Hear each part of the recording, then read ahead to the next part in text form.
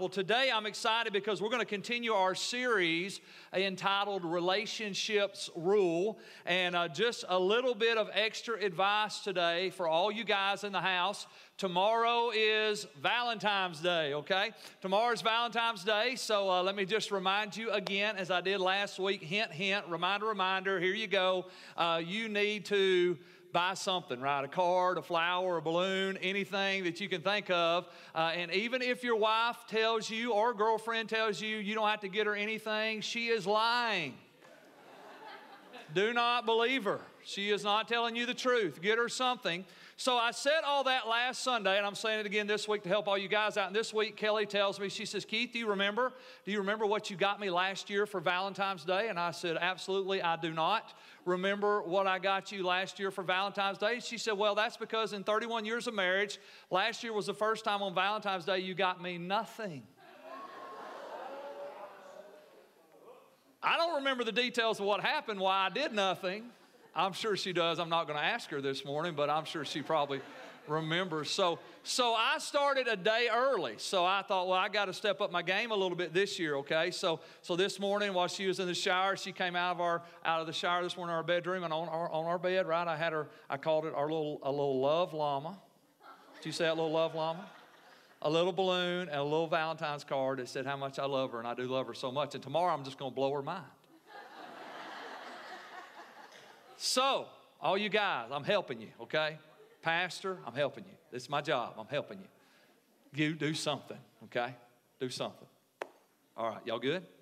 All right, I love you. All right, so let's talk about relationships. Relationships rules. So last week we began, let me just recap a couple thoughts with you this morning. We said that the quality of your life is determined by the quality of your relationships. That every relationship that you have is either adding value, right? It is either an asset or it is a liability. It is strengthening you or it is weakening you. It is building you up or it is tearing you down. Every single relationship that you have, not just marriage relationships, not just love relationships, but friendships, work relationships, church relationships. Every relationship that you have is either adding value to your life or else it is a liability in your life that's actually weakening you and drawing you away from being the person God has called you to be. So, if relationships rule, our question is simply this, then what are the rules for relationships? So we're going to look in Ephesians 4, verse 10 through 17 or 16 this morning again. And as I shared with you last Sunday, this scripture in Ephesians 4 is not really what we would consider relationship scripture. It's not really what you would think about when you said, hey, let's go look up a Bible verse on love and relationships. But what Ephesians 4 is doing is Ephesians 4 is describing the life of a life-giving church. It's describing what the body of Christ is supposed to look like. And what the Holy Spirit showed me now about 4 weeks ago is he said, Keith, he said the same characteristics that make a life-giving church are the same characteristics that make a life-giving relationship. And all of a sudden, we begin to see that the qualities of a life-giving church are also the qualities of what healthy relationships look like. So let's look at Ephesians 4. The Apostle Paul is speaking under the inspiration of the Holy Spirit, and this is what he says. He says, and the same one, speaking of Jesus, who descended is the one who ascended higher than all the heavens, so that he might fill the entire universe with himself. Now, these are the gifts that Christ gave to the church: the apostle, the prophet, the evangelist, the pastors, and the teachers. And their responsibility is to equip God's people to do his work, to build up the church, the body of Christ. And this will continue until we all come to such unity in our faith and knowledge of God's Son that we will become mature in the Lord, measuring up to the full and complete standard of Christ. And then we will no longer be immature like children. We won't be tossed and blown about by every wind of new teaching. We will not be influenced when people try to trick us with lies so clever they sound like the truth. But instead, we will speak the truth in love, growing in every way more and more like Christ, who is the head of his body, the church. Verse 16. And he makes the whole body fit together perfectly. As each part does its own special work, it helps the other parts grow so that the whole body, here it is healthy and growing and full of love. Look at that next point, a quick recap again. So healthy, growing, and full of love are the results of a life-giving church. And let me just encourage you today. Don't be a spectator, be a participator. When you come to church with the idea that I'm going to make Liberty Church a healthy, growing church that's full of the love of God. I'm not coming to just receive from the church. I'm actually coming to contribute to the body of Christ because I want Liberty Church. How many of you know this is your church? Come on, somebody. I talk to people all the time. They say, Pastor Keith, I just love going to your church. And I'm like, whoa, it's not my church. It's actually God's church. But you know what? It's actually our church, right? We're a part of the body of Christ. And I just want to encourage you today, take a little ownership of your church.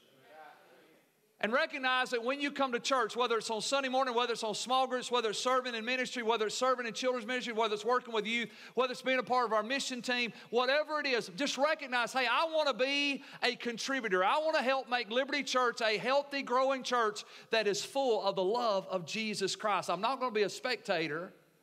Jennifer hit it right. We're not performers. We're not going to be spectators. We're going to be participants in what God is doing. And every person, let me give you some good news today. Every person in this room has value to add to the body of Christ. You make us better. I mean, I look around this room, I see so many amazing faces, so many amazing stories, and I get a chance because I'm the pastor, and let me back up. It's not because I'm the pastor, it's because I'm intentional. I get an opportunity because I'm intentional that I know most of your stories to some degree.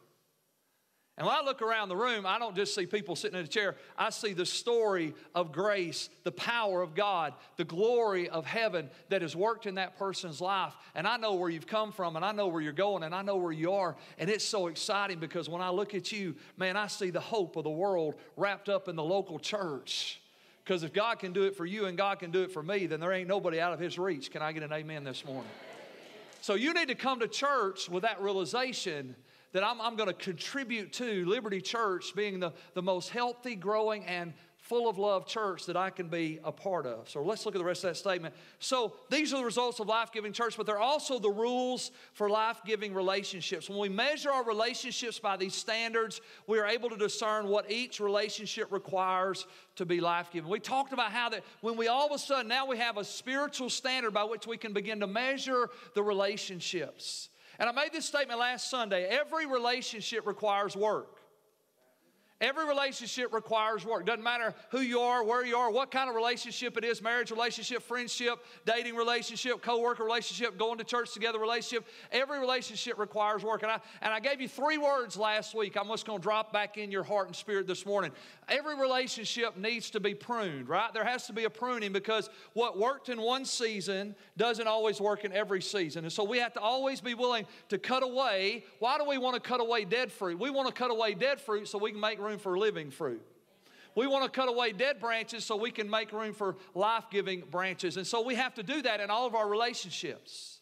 And then we said every relationship needs to be fertilized, right? There's a fertilization process. We got to add value. We've got to recognize that if we're not careful, if we just make withdrawals and withdrawals and withdrawals, then we actually deplete the relationship of the very thing that it needs to be a life-giving relationship. So just like you have to fertilize the soil. I got to spend a few days with Dr. Forrest Van Zandt this week. We were in Orlando at a leaders conference, and he's a farmer by nature, and I learned a whole lot of stuff about farming this week. It was awesome. And what I learned is simply this. When you fertilize a plant, you're not actually fertilizing a plant. You're fertilizing the soil through which the plant draws its nutrients. And the soil of your relationship needs fertilizer because if you're not careful, you'll suck the life out of it. And we talked about those vacuum cleaner relationships last week, right? When you get around some people, you can hear the noise. I mean, it starts sucking the life out of you. And you're like, oh my gosh, I got to get away from this person. So every relationship needs to be pruned. Every relationship needs to be fertilized. And then some, not all, but some relationships actually need to be purged from your life. They don't need to be just cut back. They need to be cut off. Because some relationships are ungodly and toxic and unhealthy. And it doesn't mean they have to be cut off forever, but maybe for a season we need to cut this thing off because it is detrimental to my life and my health as an individual. And so we recognize that those things are necessary and required for all of our relationships. Last Sunday we talked about kind of 3 characteristics of a healthy relationship. Today we're going to talk about what does it look like to have a growing relationship. Look at that next point, all you note takers. So what does it mean for a relationship to be growing? Three types of growth in a life-giving relationship we're going to talk about today. The truth is there's probably 30 or 30,000 types of growth in a life-giving relationship, but I've only got about 30 minutes, so I'm going to give you three. Amen? Is that okay with everybody? Let's look at the first one. So the first type of growth in a life-giving relationship is spiritual. There is spiritual growth. Life-giving relationships equip us to become more and more like Jesus. Can I get an amen from somebody? Life-giving relationships help us to grow spiritually. If I'm in a life-giving relationship, that relationship all of a sudden cultivates a hunger and a thirst for the things of God. It helps me to want to be more and more like Jesus. We actually read the scripture. I'm going to read it again, Ephesians chapter 4, verse 15. It says, and instead we will speak the truth in love, growing in every way, more and more like Christ, who is the head of his body, the church. Let's be honest. There are some relationships you have that the more you hang out with that person, the more you love Jesus. Right? The more you hang out with them, the more you hunger for the Word of God. The more you hang out with them, the more you want to serve and make a difference. The more you hang out with them, the more you want to share your faith and evangelize the lost, and you want to change the world. Don't you love those relationships? Man, they are awesome. Let me tell you something, though. Let me interject a little something here from your pastor. This might seem weird, but I'm just going to tell you. Life-giving relationships, when I talk about spiritual growth and developing us spiritually, that does not mean that all we talk about is Jesus, God, and the Bible. If all you talk about is Jesus, God, and the Bible, you're weird. Says your pastor. And let me tell you why. Because if you have a work relationship with somebody, then you're trying to accomplish a task, fulfill a job, fill a need, accomplish a vision, produce a product, get the job done, right? And if all you do is 8 hours a day want to talk about Jesus, God, and the Bible on your job, guess what? I'm going to fire you. Because I need you for 8 hours to focus on how are we going to get the job done, how are we going to do it effectively, how are we going to do it efficiently, and how are we going to accomplish the task that's been put before us. And I'm going to have a healthy, growing relationship with people on my job because guess what? I'm going to do what I do on my job because I have a commitment to Christ. I'm going to walk in integrity. I'm going to be excellent. I'm going to follow through. I'm going to follow up. I'm going to do what I said I would do because my word matters and it has value. Guess what? When you get in those kind of work relationships where you work with people that actually care about what they're doing, that actually honor God with integrity and excellence on their job, you know what it'll do? Not only will it make you be a better employee, it'll actually make you be a better Christian. Because they're not paying you to talk about Jesus. Now, you can live for Jesus, and you can sprinkle a whole lot of Jesus in the midst of your day.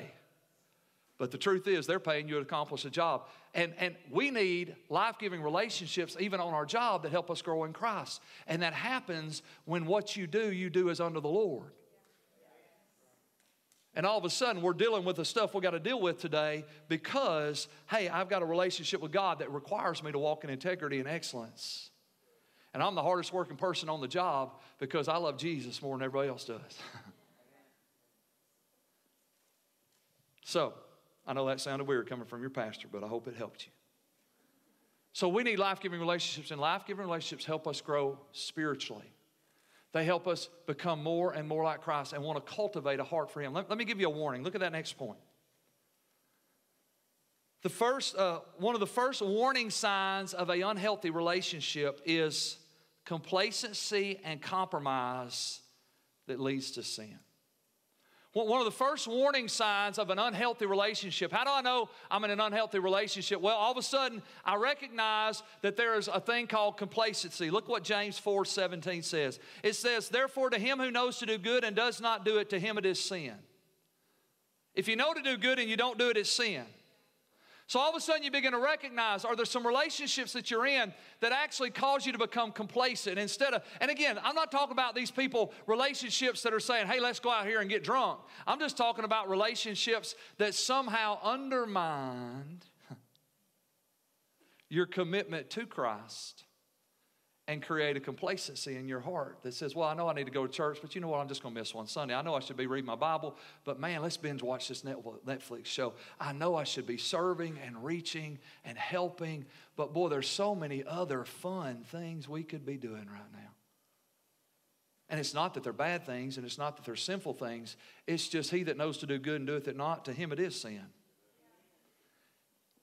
And when you begin to recognize that there are relationships that cultivate complacency, and let's just be honest, if you look over some of the relationships in your life, maybe not current relationships, but you can probably look into your past relationships, and you can recognize there are some relationships that you've been in that cultivated complacency. They weren't bad people, they just weren't seeking God people. And the more you hung out with them, the more you were content with not doing the things God had called you to do. I'm not doing bad stuff, Pastor Keith. I didn't say you were. I just said you're not doing the right thing. And he that knoweth to do good and doeth it not, to him it is sin. And let me tell you what happens if you hang out in complacency long enough. If you hang out in complacency long enough, you'll actually move to compromise. Complacency always leads to compromise. Look at that next scripture, 1 Corinthians 15, verse 33. Don't be fooled by those who say such things, for bad company corrupts good character. See, if you hang out in a place of complacency, before you know it, you'll start to compromise. When you hang out in a place where you say, you know what, I'm not doing bad things, I'm just not doing the God things that I know God's called me to do, it won't be very long when you hang out in complacency that you'll actually begin to compromise. And you'll start hearing words come out of your mouth that used to not come out of your mouth. And you'll start finding yourself in places that you used to wouldn't find yourself in. And you'll start finding yourself involved in things that you would have never imagined being involved in as a Christian. Why? Because relationships are either adding value, they're either building us up or they're drawing us back. And so I think one of the greatest keys to a life-giving relationship is, does this relationship cultivate spiritual growth? Does it challenge me to want to be more and more like Jesus? Again, not that that's all we talk about or all we do, but that there's an undercurrent, right? Because I done put on Christ. And now everything I do somehow has the aroma of the Lord. And that's beautiful about Christianity. Because I don't have to be talking about Christ to be putting off the aroma of Christ in the way that I work, in the way that I play, in the way that I live, and the way that my life ebbs and flows. So you got to ask yourself, is this a healthy, growing relationship? The second type of growth in a life-giving relationship is maturity. Life-giving relationships empower us to grow up. Maturity creates stability and strength. Life-giving relationships empower us to grow up. Why don't you go ahead and look at your neighbor and just say, hey, you need to grow up. Man, some of y'all did that real passionate. I'm telling you, I'm like, pfft. I think there was some emotional meaning behind that. Hey, you need to grow up. Let me tell you something. We need to grow up. And one of the greatest things about life-giving relationships is life-giving relationships, they empower us to come to a place of maturity. There is growth in that it produces maturity in different aspects of my life. Listen to what we've already read, Ephesians 4. Let's look at it again, verse 14. Look what he says, the Apostle Paul. He says, and then we will no longer be immature like children. See, when we're in a life-giving church and when we're in life-giving relationships, we will no longer be immature like children. We won't be tossed and blown about by every wind of new teaching. We will not be influenced when people try to trick us with lies so clever they sound like the truth. See, one of the benefits of life-giving relationships is that it cultivates maturity, and all of a sudden I start growing up. I'm not going to be mature, tossed and blown about by every wind and every thought and every idea that flows through the world. And when you think about your life, man, I think about Kelly and I's life, and I think about, man, how many relationships have been so huge in helping us grow up? Helped us grow up financially, where we begin to understand what it meant to have financial stability. See, immaturity makes you unstable. Maturity makes you stable.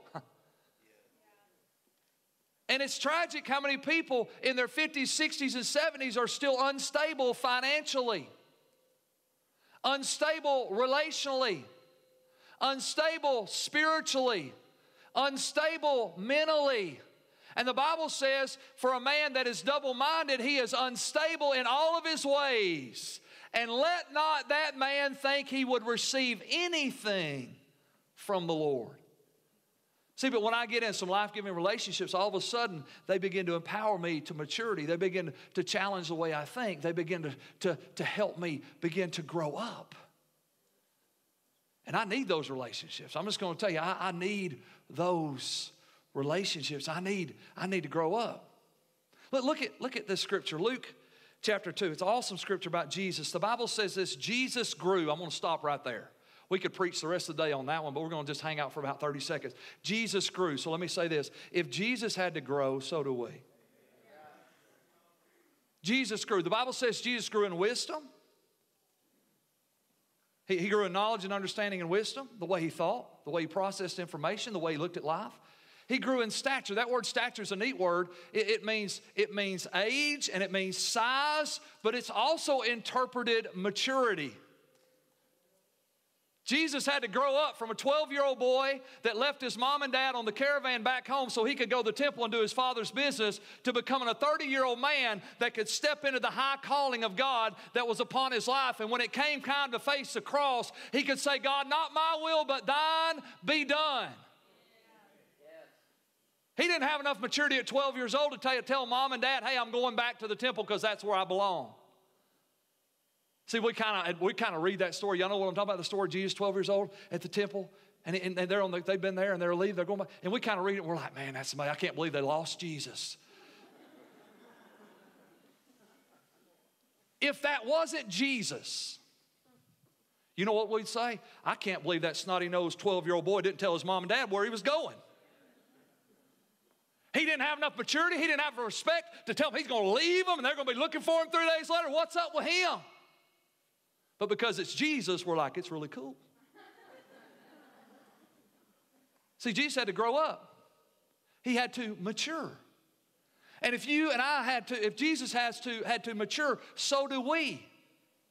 And that happens through our relationship with God. But let me just tell you something. It happens through our relationship with people. And I need those kind of relationships that cultivate maturity that help me to grow and become. And I'm thankful for our church. I'm thankful for the people. I'm thankful for my family because, boy, I've got so many relationships that help me to mature. Let me give you another scripture. Proverbs 30 verse 20 says this, he who walks with wise men will be wise, but the companion of fools will be destroyed. See, wise people make you wiser. How many know you need some wise people in your life? You need some life-giving relationships that are going to bring the wisdom of God, the wisdom of the world into your life. 1 Corinthians 13:11. When I was a child, I spoke as a child, I understood as a child, I thought as a child. But when I became a man, I put away childish things. How many know the Bible actually encourages us to be childlike? Jesus said that we ought to come to him like children. But the Bible discourages us being childish. Childish means I'm immature. It means I pitch a fit when I don't get my way. It means I pout and I hold grudges. And I say, mine, mine, mine. We got to babysit for the first time both the grandbabies last night. We had Xander and Jude. Jude's 8-month-old, Xander's 18 months old. Anytime Jude got near Xander's toys, Xander took them.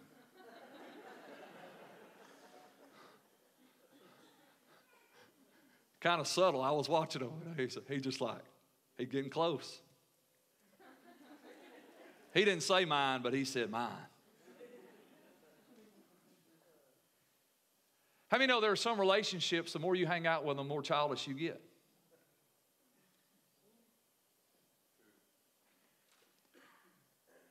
You hang out with some people long enough, and before you know it, it seems like all your good common sense goes out the window, and you start making choices and decisions that are unstable because you're not thinking about anybody else but yourself. See, that's what childish people do. When you're childish, all you can think about is you, because that's all you know is you. That's why kids need parents to say, no, it's not all about you. Come on, somebody. We need relationships that cultivate maturity in our lives. All right. Last point, here it is. This is an interesting one. The third type of growth in life-giving relationships is adventure. That's kind of a crazy little word there, adventure. Different word.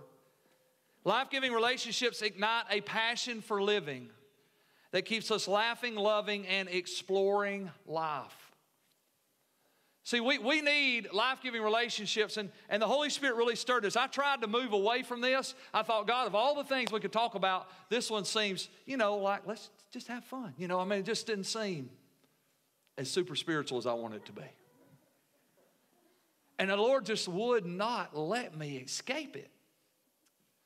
Proverbs, right? We know this scripture. Proverbs chapter 27, verse 17 says, as iron sharpens iron, so a man sharpens the countenance of his friend. You ever think about how does iron sharpen iron? It creates sparks.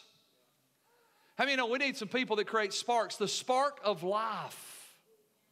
We need people that create sparks, the sparks of life that says, hey, guess what, guys? You need to keep living till you die. I meet a lot of people that stop living 5, 10, 15, even 20 years before they die. They go out to pasture. They stop living, they stop loving, they stop exploring, they stop wondering, they stop adventuring, they stop pursuing, they stop pressing, they stop reaching for more. Kelly and I, one of our little confessions that we make over our marriage is we want to have the world's greatest love affair. The world's greatest love affair. It's the first time I ever shared that publicly. Y'all don't judge me, but that's what we say. We want to have the world's greatest love affair. So you know what that does? That creates a spark. That challenges us to think about how can we live life together? How can we invest in our marriage? How can we do some challenges? And Kelly is not naturally adventurous. But I spark. And we're going to go kayaking and we're going to go hiking and we're going to do this. And it's going to be a little scary. And our little confession, what was it? I'm brave, I'm courageous, and I love new adventures. Kelly had to embrace that a few years ago. You know why? Because we need that. We got to keep living till we die.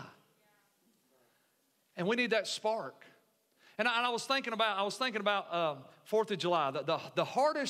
The hardest firework to light on the 4th of July is the little sparklers. You know what I'm talking about, the little sparklers? You ever watch a little kid waiting to get a sparkler? I mean, you can't use that little thing that lights them. That just won't even work. You got to break out the flame if you're going to light a sparkler. The best way to light a sparkler is with another sparkler, right? But what you do, you watching that little kid, and I mean, they're just like,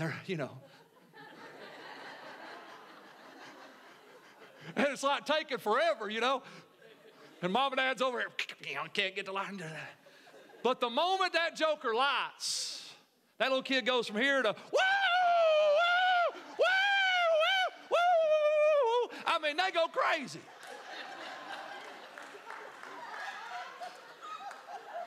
And that was on video, that's bad.